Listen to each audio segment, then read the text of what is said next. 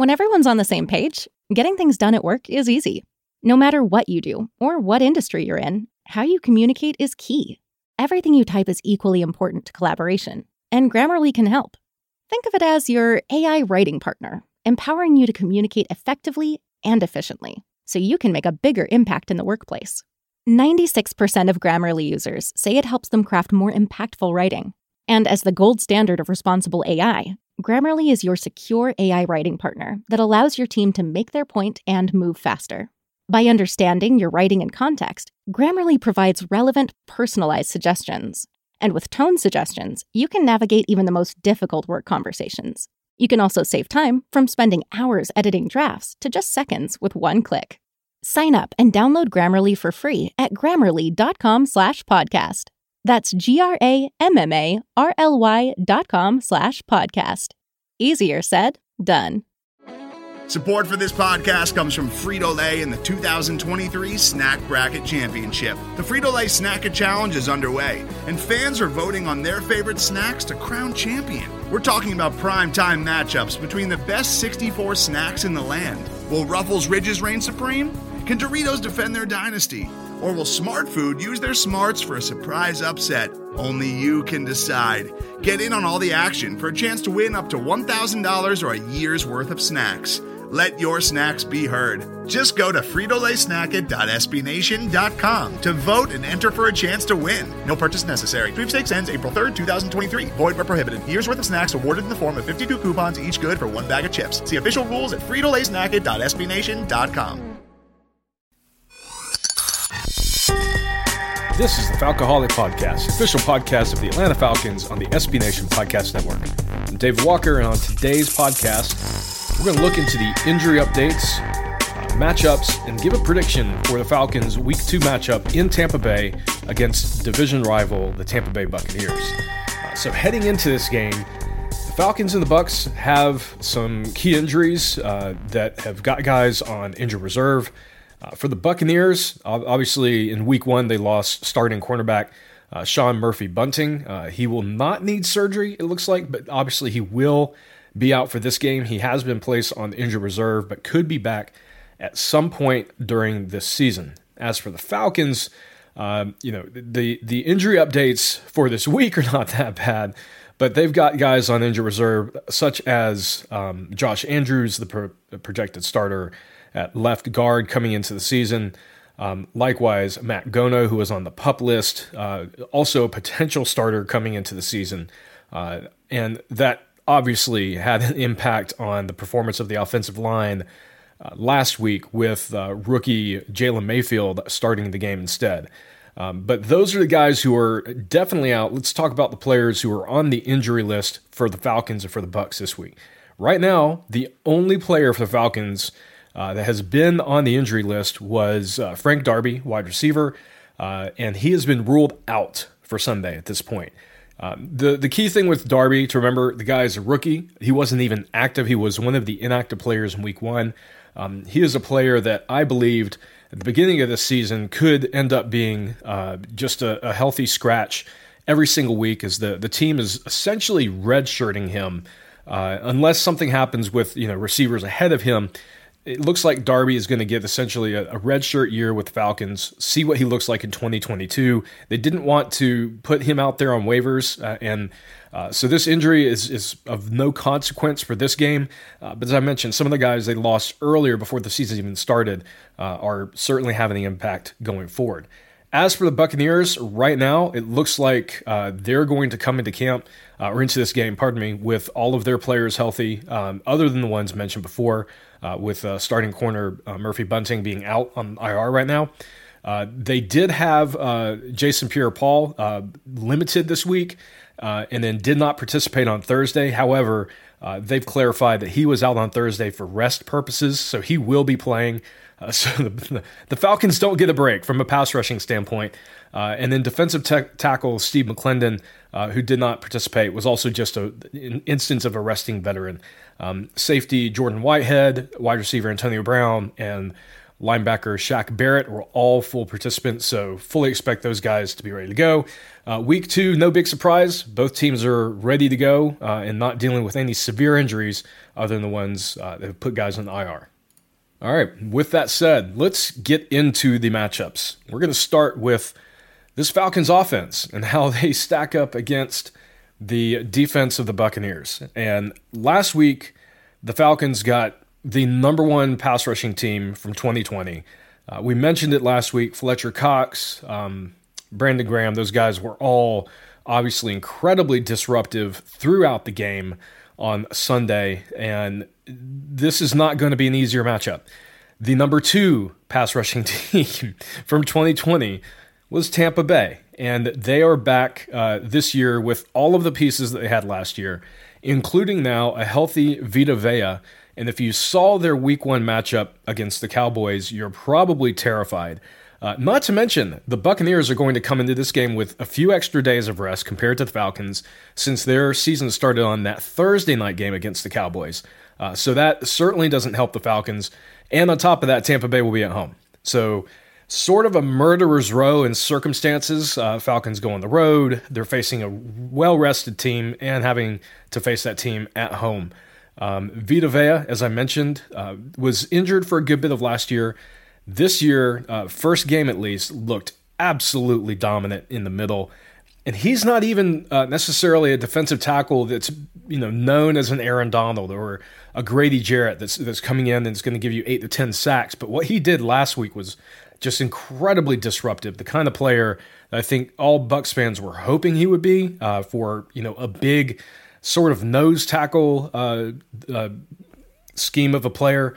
And yeah, he lived up to that hype, at least in game 1. We'll see if that continues here in game 2. And we'll talk about how that matchup is terrifying for Falcons fans.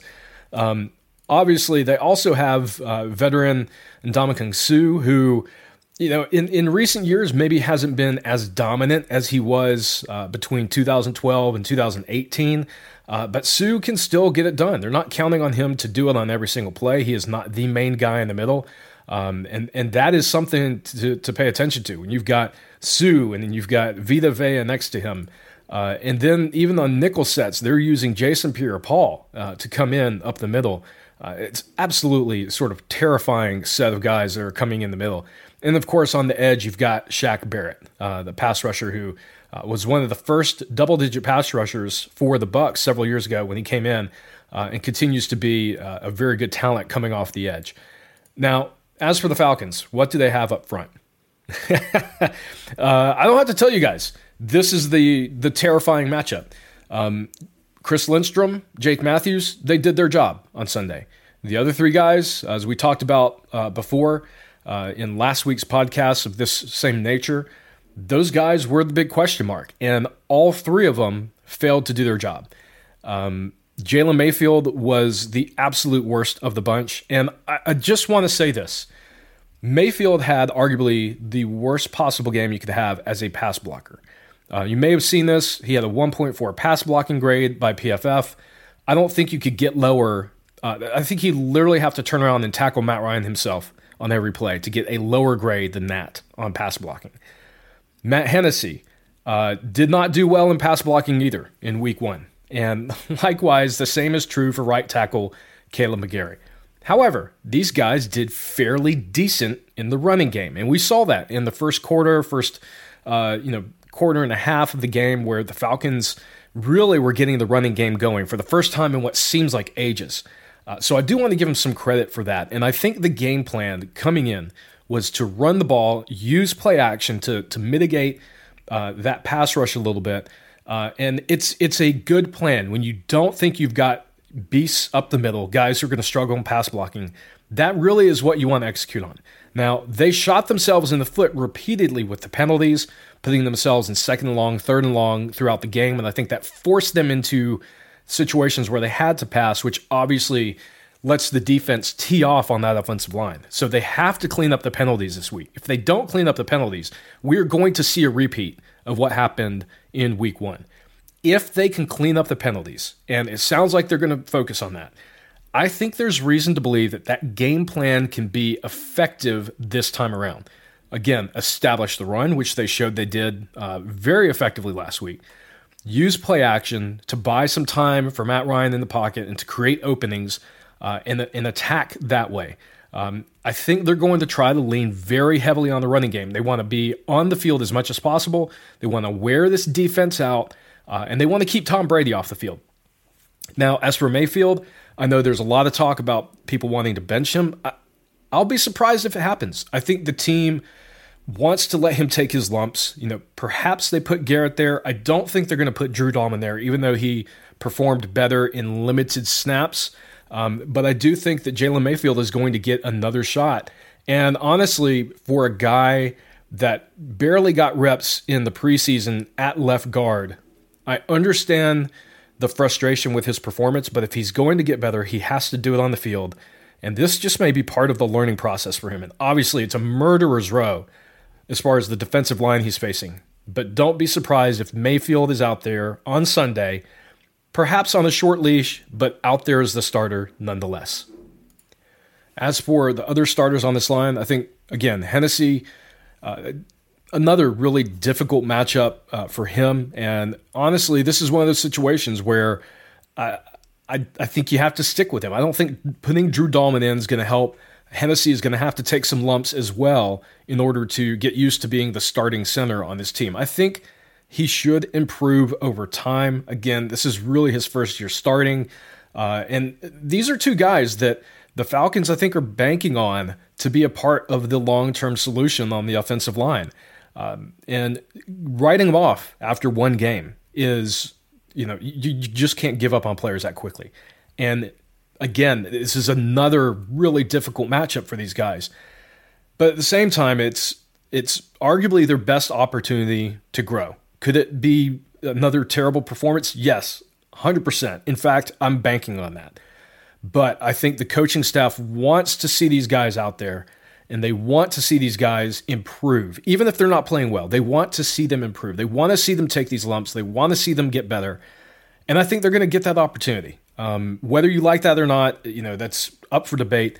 But I think Mayfield and Hennessy in the middle is going to be the week 2 starters at left guard and center.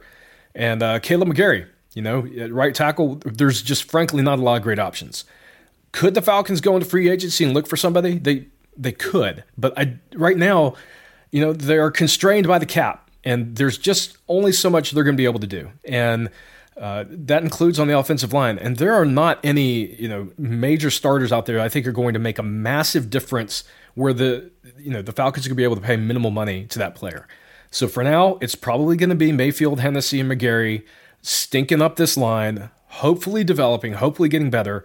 And really, I think if they can clean up on the mental errors, if they can clean up on that stuff. And remember, this is the first game for these guys as starters collectively as an offensive line in a regular season game.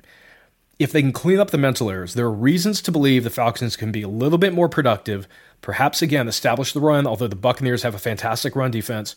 If they can establish the run, get that play action going, this could be a better offense. I don't think it's going to be good. I think there's still going to be struggles, but it could be a better offense come Sunday. Now, on the outside, this is where the Falcons may need to lean on Russell Gage, who, if you read Aaron Freeman's article at the Falcoholic, has had some very good games against the Buccaneers. Russell Gage may get a favorable matchup here at cornerback. Right now, Carlton Davis is the top corner on the team. He will probably be on Ridley as much as possible. Past him, Jamel Dean is the next guy up. He had 2 good seasons in 2019, 2020. 2021 is off to a little bit of a rough start.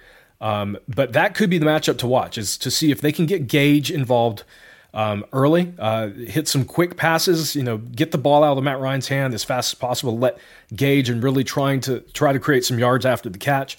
Or Kyle Pitts. Obviously, the rookie did not get involved extensively in the first game. I think that's going to change in this game. And to be fair, not much of the offense was working. So I don't think we want to zero in on Pitts or Ridley or Ryan. Very little was working except for maybe Cordarrelle Patterson last Sunday. So your guess is as good as mine as to who they sort of lean towards. But I will say this. The Bucs in their secondary, they have some opportunities to be exposed. They're not, terrible, but there are some fairly decent matchups that if the Falcons can buy more than a half second for Matt Ryan, there could be some opportunities to take advantage here. And remember, last year, Falcons got out to a 17-0 start in the second game, and of course they ended up collapsing and losing it in the second half. But they were able to score on essentially what is the same Buccaneers defense, except with the exception of Vita Vea. So this is something to pay attention to. That right now I've got dire predictions for this game. You'll hear it in a little bit. But the Falcons have played the Bucs pretty well in recent times, and that is something to pay attention to. But this game is not just won on this side of the ball. The Falcons have to play defense as well. But before we get into that breakdown of this game, we're going to take a quick break. We'll be right back. Today's episode is brought to you by Cars.com. With over 2 million vehicles and 50,000 more added every day, Cars.com will match you with the perfect car for you, your budget, your life, your style. And if you're ready to say goodbye to your current car, Cars.com will get you an instant offer to cash it in. Just start by entering your license plate and get matched with a local dealer who will write you the check. So whether you're looking to buy or sell, just go to Cars.com. It's magical.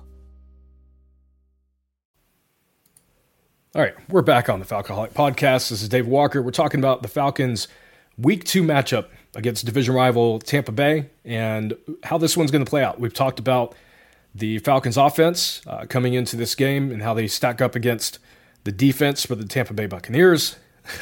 Let's talk about Tampa Bay's offense. They are red hot, and they look like they're in mid-season form. Tom Brady did have interceptions in that game against the Cowboys, but those were more outliers and not necessarily his fault.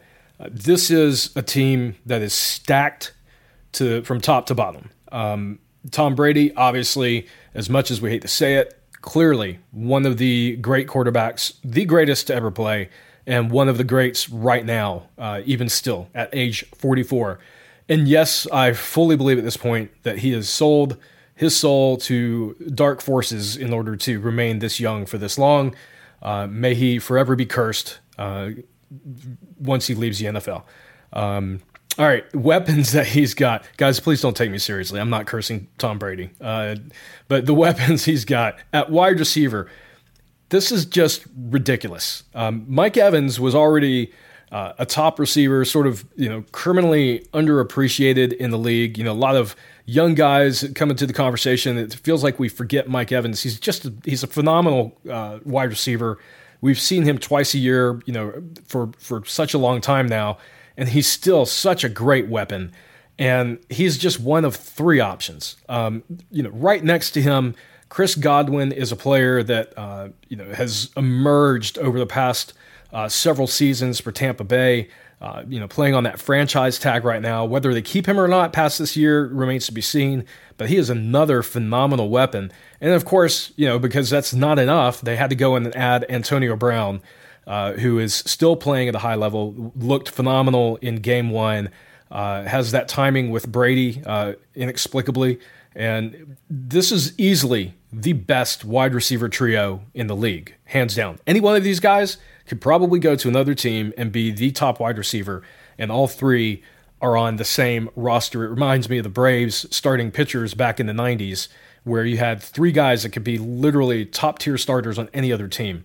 That is what the Bucs have here at wide receiver. And of course, then they add one of the greatest receiving tight ends ever in Rob Gronkowski, who is also a very capable blocker, as if it wasn't fair enough. Next to him, you've got first-round pick from several years ago, O.J. Howard, Cameron Brate. Now, the backfield is where they may have some issues. Ronald Jones, has been a player that hit pretty well last year. Looked like a guy that could be their top back going in. He's got the ability, but he's not really a major weapon out of the backfield for them. Had some issues with fumbles early on in his career. And of course, you've got Leonard Fournette, former first-round pick, who clearly looked like an absolute beast in the playoffs last year. So you've got those 2 guys. The weakest link on this offense, yeah, maybe, but it's really like such a high bar. These are still very capable running backs. The offensive line, Donovan Smith, Tristan Wirfs at tackle, both very good players. Smith, it took a while for him to get there, but the past couple of years he has sort of settled into being a good starter on the outside. Ali Marpet at guard, another high-quality starter. Alex Kappa at right guard, sort of started off really rough early on in his career and has gotten better every single season and now is, playing pretty well. And Ryan Jensen at center, he's been there for several years. Again, a player, he's pretty solid, not a spectacular player, but playing well enough. And this is an offensive line that gives Tom Brady time. Can the Falcons generate pressure? No, they can't. It's Grady Jarrett and not a whole lot else. Let's be honest.